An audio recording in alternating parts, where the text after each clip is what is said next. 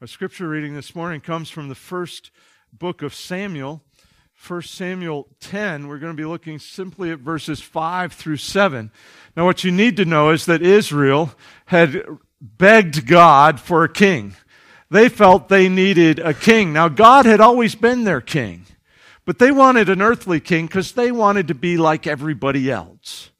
And God warned them, if you want to be like everybody else, you're going to be like everybody else. I hear this sometimes from young people. Well, it's not fair. I want to just be like everybody else. Well, stop and look at what everybody else deals with and tell me if that's really what you want. And God said to them, that's not what you want. This is what a king will do. A king will rule over you. A king will exact taxes. A king will make decrees. A king will, you've seen it before. It's the political season after all. Make promises that they won't keep. And certainly, this is what the Israelites were in for. But they continued to beg, and so God said, okay, if that's what you want, that's what you'll get. And he chose a man named Saul to be king. And Saul was a young man who was on his way looking for some lost donkeys.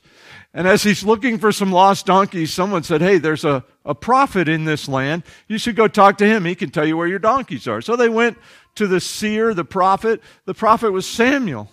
And as he approached Samuel, the Lord said to Samuel, this is the man. This is the man. My guess is Samuel was saying, really? Okay, Lord. So he meets with Saul, and he begins to prepare Saul, and he anoints Saul. And then he gives Saul some instructions. Some things are going to happen to you, Saul, he says. And as these things happen, God will use you in a powerful way.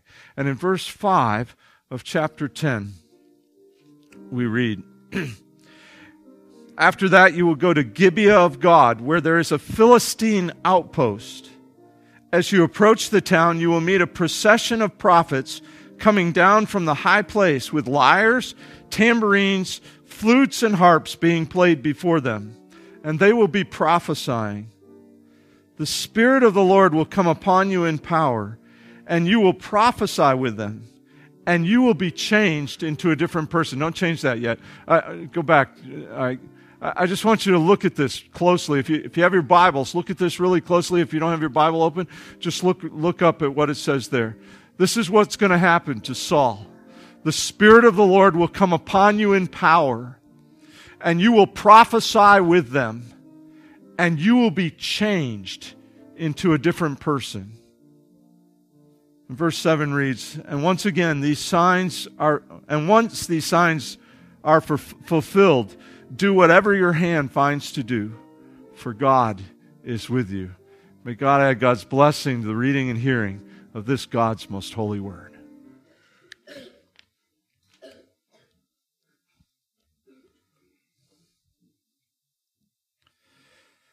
Well, today is that incredible day, the day of Pentecost. And you may have heard of Pentecost in the past. And Pentecost is usually, in the Christian tradition, the remembrance of the day when the Spirit of God came upon the church. But you have to understand that the Spirit of God came upon the church on Pentecost. Pentecost already existed. It wasn't that the Spirit of God came upon the church and we called it Pentecost. No, Pentecost was a festival of the Hebrew people. And this festival came 50 days after Passover. Hence, Penta, 5, yeah. So, Penta meaning 5, or in this case, 50. Pentecost is 50 days after Passover. And it was a celebration of the harvest, but it was also, if you know anything about Hebrew festivals, they always had two components. They had a agricultural component, and they had a spiritual component. And the spiritual component for Pentecost was the receiving of the law at Mount Sinai. And that happened 3 months after they left Egypt, and they began the celebration of Passover. You remember the story of Passover. If you don't read Exodus, read all of Exodus. Good stuff. But in Exodus, you'll see that story where the death angel passed over. So here they are. They've made their way to Mount Sinai. They get to Mount Sinai, and God gives them the law. You remember that? Moses goes up on the mountain. You remember that? And he receives the law, and they make covenant with God, where God says, these are the things I ask you to do. 10 things. Big whoop-de-doo. 10 things. And yet, in the midst of those 10 things, they can't even do 10 things that God wants them to do. Should I say, we can't even do 10 things that God asks us to do. And so God also gave them the tabernacle as a way to repent of their sins and show them that He still has mercy upon them. And in that process, God chose the people of Israel again. And I say again because you remember God chose Abraham before that. And now God is reigniting His relationship with His people. These are His people. He has chosen them. So when we get to Pentecost, the disciples are meeting together for the Feast of Pentecost. They're enjoying, remembering how God had called the people of Israel His people, and then remembering that God had sent Jesus, and they had had this experience with Him, and it had been awesome. And here, in the midst of that celebration, God sends His Spirit upon them.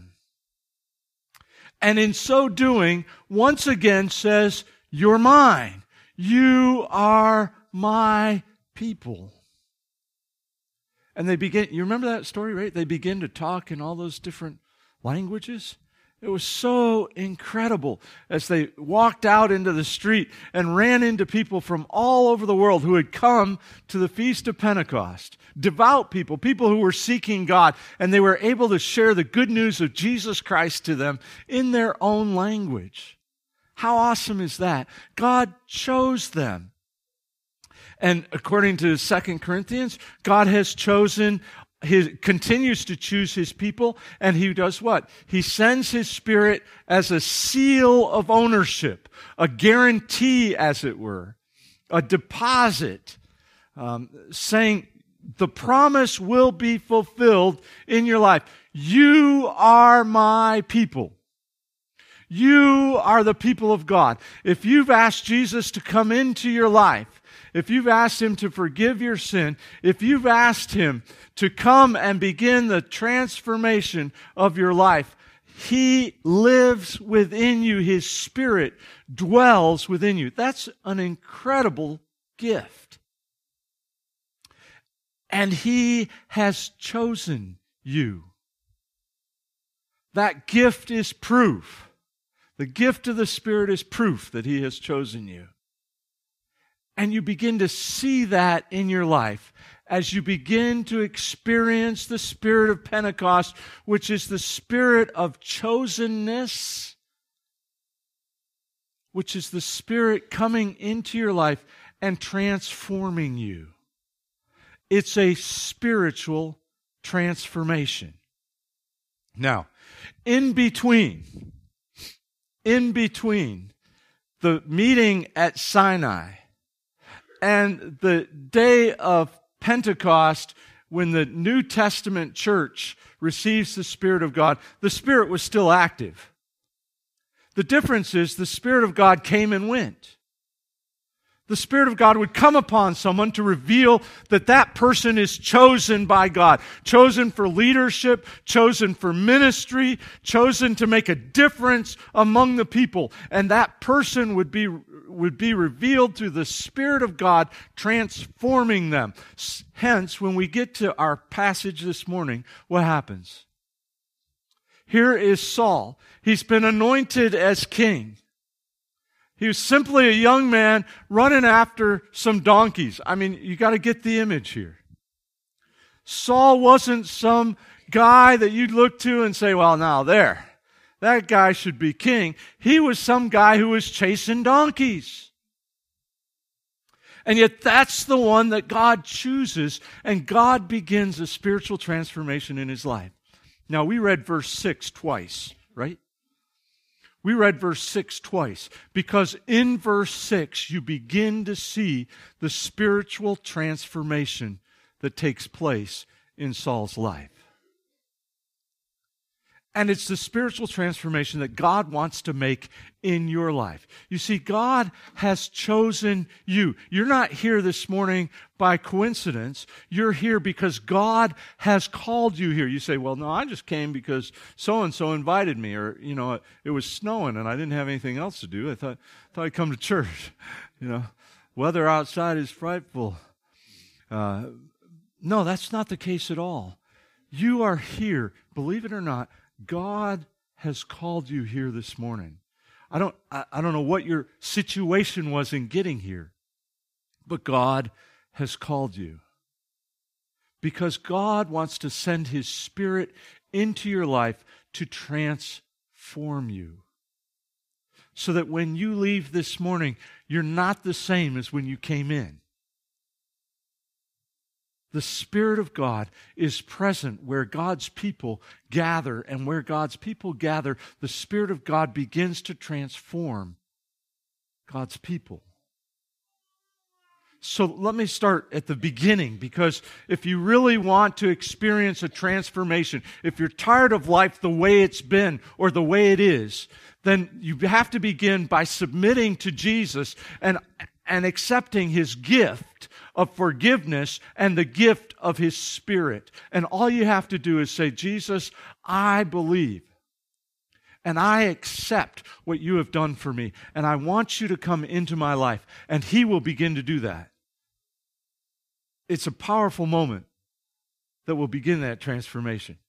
Now, some of you are saying, well, I did that years ago, and so I saw that happen back then. I saw some changes in my life. But, of late, things are pretty the same. Well, let me encourage you this morning. One of the gifts of Pentecost is to remind ourselves that we are God's chosen people. And because we are God's chosen people, He is in the business of transforming us to be like Him. As a matter of fact, according to the Scriptures, we are predestined to be conformed to the image of Jesus Christ. That's pretty exciting. Because you see, I usually take a couple steps forward, and then I feel like I take 3 steps back, and I'm thinking, how am I getting any closer to being like Jesus? Well, here's the good news. Jesus takes my 2 steps that are small and dinky, and He transforms me in them. And then when I take 3 steps back, I realize this isn't what I want to do. This isn't who I want to be. And He begins that process of transformation again. So let's look at that process real quickly, how God is transforming you and transforming me. First of all, I want you to see that if you believe in Jesus Christ, the Spirit of God lives within you. I want you to think about that. The Spirit of God, the Spirit of the Almighty God, the God of the universe, the God who, with the Word, created the world, the God who, in great power and majesty, formed you and me, and that God who has all authority over all power, even the power of the presidency of the United States. This God who is above all now has come to live within your life. Now, shouldn't that make a difference in how you live? We just sang the song, Emmanuel, God is with us. And if God is with us, how's that go? Who could stand against us? Is that the way you live? What was that? Sometimes, yeah. Sometimes I'm with you. Sometimes that's the way I live. I believe that God is all-powerful, that all things are in His hand, that He has the power until I face the situation where I struggle with, well, wait a minute, God, why and how? Do you get there? You ever get there with me? As the Spirit of God comes upon us, we begin to see that God's power is great and He is still at work. And we can begin to be transformed by that power. I sometimes look at it, and so God says that He has testified to your salvation by signs, wonders, and various miracles. I know these things happen in your life every day. So you're sitting there saying, yeah, I've seen signs every day, wonders every day, miracles every day, and I've seen the gifts of the Holy Spirit at work in my life. I hope and pray that you can say those words in truth. That you are living every day believing that the power of the Almighty God is at work in your life, and you're seeing His power at work every day. You see, when we allow the Spirit of God to work in our lives, His power begins to give us strength, and we begin to see miraculous things happen in our life. Now, you have to be open to those things, because people will tell you that they're coincidences, that those things only happen by chance. But as you begin to proclaim them as works of God in your life, you'll begin to see His power at work in your life. I like to look at it like electricity. God's electricity is a lot greater than ours, isn't it? I mean, all you have to do is watch a thunderstorm. It's like, wow, did you see that? And the power of that lightning bolt that comes down. And yet we have learned how to take that electricity and put it to work in our lives. A number of years ago, when Rebecca was doing her science project, I had this great idea. You see, when I was a kid, I had done this science project where we built an electric motor, and I thought it was really cool. And so I talked Rebecca into doing an electric motor for her science project. And we got it all. There was a metal rod that went through a wooden rod, and you take the wire and wrap it around. I know about this much about electricity, okay? But it was cool. It was neat. You could put the battery on it, and the thing would spin. So we got it all set up, and we put the battery on it, and the thing would only go a little ways. I'm like, oh, man. And of course, my vast knowledge of electricity, I said, we got to find someone who understands this stuff. So we found Mike. You remember this, Mike? You don't remember this? Well, we found Mike.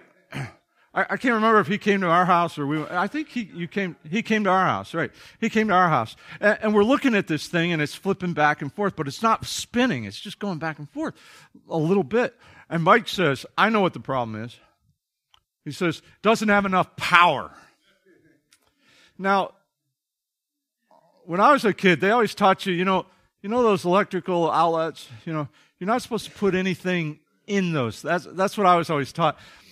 But I was new to the Bartlett clan. If I had been around them a little more often, I would have realized that this might not be the best plan. But anyway, Mike says we need more power, so he shoves the wires into the electric outlet. And kaboom!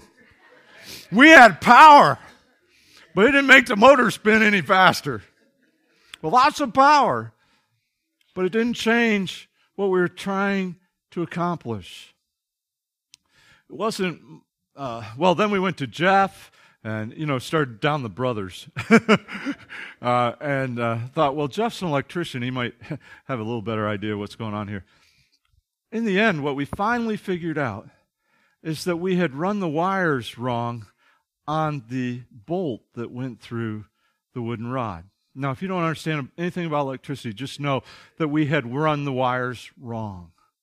And because we had run those wires wrongly, the electricity was not able to flip that around. Now, why am I telling you this story? Because I believe the same is true in our lives. Our God is a powerful God, and He has incredible power that He wants to use in your life. But you have to be willing to run the wires the right way. And running the wires the right way means being open to His Spirit and looking for His direction and being willing to follow His Word. even when it doesn't make sense. And that's what's so amazing about our Almighty God. He doesn't make sense the way we think things should happen. It's amazing. I constantly go through things in my life and I think, God, why did this happen? Why did that happen? Why did the other thing happen? And as time goes on, sometimes I look back and I say, oh, I get it now. You see, He has a plan, and His plan is powerful and life-transforming, but you have to be open to that plan. If you walk the other way, it's like putting the wires in the electrical outlet. It's just going to blow up in your face. People say to me all the time, I don't get it. I put my trust in God. I tell God I want to do His will, and nothing ever happens. God never does great things in my life. My question to you is, well, are you following His word or are you going your own way? And most people, what I discover is, they still want to do it their way. They want the Almighty God to be at work in their lives as long as God is doing what they want to do. Does that sound odd to you? No, it sounds normal to me. Because that's what happens in my life. God, this is what I want. So I'm glad your Spirit is within me. This is the way we're going. As long as you do that, you won't be transformed by the Spirit of God. But as you begin to submit to the will of God and follow His Spirit, He will begin to transform you by His power. Great things will happen. Great things will happen. And you will see His order and His wonder and His might. So if you really want spiritual transformation, you have to submit to the power of the Almighty God. And follow His way. The second thing I want you to see is that God calls us to prophesy. He has a message, and He wants to give us that message, and He wants us to share that message. Now, all this happens, brothers and sisters in Christ, in the midst of worship. In the midst of worship. Some people say to me, well, I don't need to go to worship because I can worship at home. I love the people that say to me, I go out in the great outdoors and I worship. And I get it. I get out there and, I worship and I shoot the bird and I worship. And, I can get out there. I can experience God out there. But that's not what worship is about. Worship is about hearing from God and sharing God's Word. Hearing from God and sharing God's Word. We call it prophecy. So when you're out there, you may be experiencing God, but you aren't filled with worship because if you get a message from God, who are you going to share it with? God's messages are for each of us, not just for you. Did you know that? I read an interesting little blurb on Facebook the other day, connected to a song. It had nothing to do with the song. But this little girl says, I'm 11 years old, and I've known Jesus for 11 years. I thought that was cute. And she said, the other day in worship, I was sitting next to a lady who was crying, and I felt that God wanted me to tell her that God was going to meet her need and walk with her. And as she cried, another lady came up and began to talk to her and discovered that she was concerned about a loved one who wasn't there that morning and who was deeply hurt. And there was a lot of brokenness there. And the little girl says, and I sat there and I thought Jesus wanted me to say something to her. She said, but I didn't. And now, for 11-year-old, this is a big word, and now I regret that. And I thought, what's neat, and of course the messages after that were all affirming. God is going to do great things through you, young lady, because He's already speaking to you. You see, in worship this morning, God may have said something to you, and it might not just be for you. It might be for the person sitting next to you or the person across the congregation. The Spirit of God comes and begins to speak to us, and it's not just for us, it's for each other. And we should be about prophesying. We don't talk about prophecy much anymore because we always think that prophecy was this whole idea that you told something that was going to happen in the future. Well, if I were to prophesy that, you're going to be a millionaire in 3 years, hey, that's the kind of prophecy we want. But that's not what prophecy is all about. Prophecy is God speaking to you and you sharing that with someone else. And He does that through His Word. And it'd be great for you to share with just one other person this morning that God loves them unconditionally. And that you're willing to take a few minutes to pray with them and just reaffirm in their lives that God loves them, no matter what's happened in their lives. Because the Spirit of God has spoken to you the power and the grace of His love and His mercy. We need to be about prophesying because we are created to worship. And that's what worship is all about. And when we begin to prophesy, things begin to happen. We begin to change. We begin to change. I loved it when we went to the Billy Graham crusade and Donna Shaw. Donna Shaw became a different person during the Billy Graham crusade. Now, Donna was already a follower of Jesus Christ. Is Donna here? She didn't make it this morning. Donna was already a follower of Jesus Christ, and Donna loved the Lord, and Donna wanted to do what Christ was calling her to do, and she heard God say, I want you to share with people my forgiveness and love. And she took the challenge during the Billy Graham crusade, and she started sharing with everybody who Jesus was in her life and how Jesus had changed her life. And all of a sudden, people began to respond to Donna, to the Spirit of God at work in Donna. Some of you didn't take that challenge. Let me challenge you again. It will change you if you share with someone else the love of Christ. They call it prophecy. And not only will it change you, it'll change what happens here. In 1 Corinthians 14, Paul begins to write, if an unbeliever or an inquirer comes in while everyone is prophesying, they are convicted of sin and are brought under judgment by all, as the secrets of their hearts are laid bare. Boy, that's scary stuff, isn't it? But listen to the response. So they will fall down and worship God, exclaiming, God is really among you. Have you experienced the power of the Spirit of God this morning, convicting you, laying you bare, calling you to the next step? Have you bowed down in worship and said, Lord, I believe that you are really here. And I want to worship you. I want to follow you. Are you listening for God's voice? Are you responding to Him? It's done in worship. It's done as we worship Him together. It happened this morning.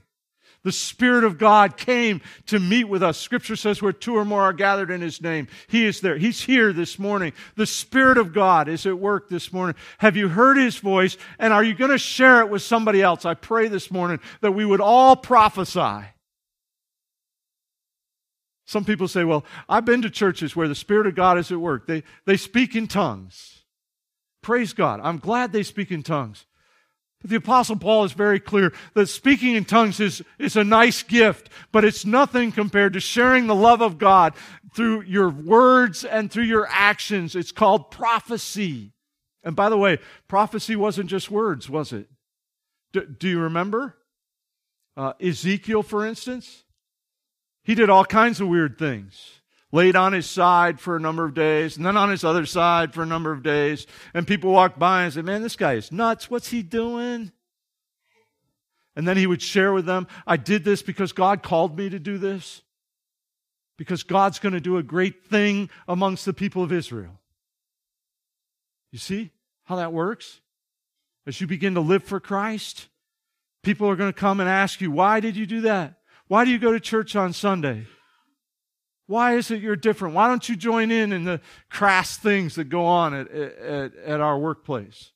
Why is it that you treat people kindly who are mean to you? Why is it that you're different than everyone else? And you will be able to prophesy. You will say, because I serve a God who loves you. Prophecy begins to transform you by the Spirit of God. As the Spirit speaks through you, you begin to find new strength, new power, new hope. you begin to be transformed. And lastly, I hope that you see that spiritual transformation brings a new person. A new person. You are changed. We're told that, that those who live according to the flesh have their minds set on what the flesh desires, but those who live in accordance with the Spirit have their minds set on what the Spirit desires. As you begin to be transformed spiritually, your mind is no longer set on earthly things. It begins to be set on heavenly things. What is God doing? What is the Spirit of God wanting in my life? And that begins to transform you. Samuel said to Saul, he said, whatever your hand finds to do, do it. Why?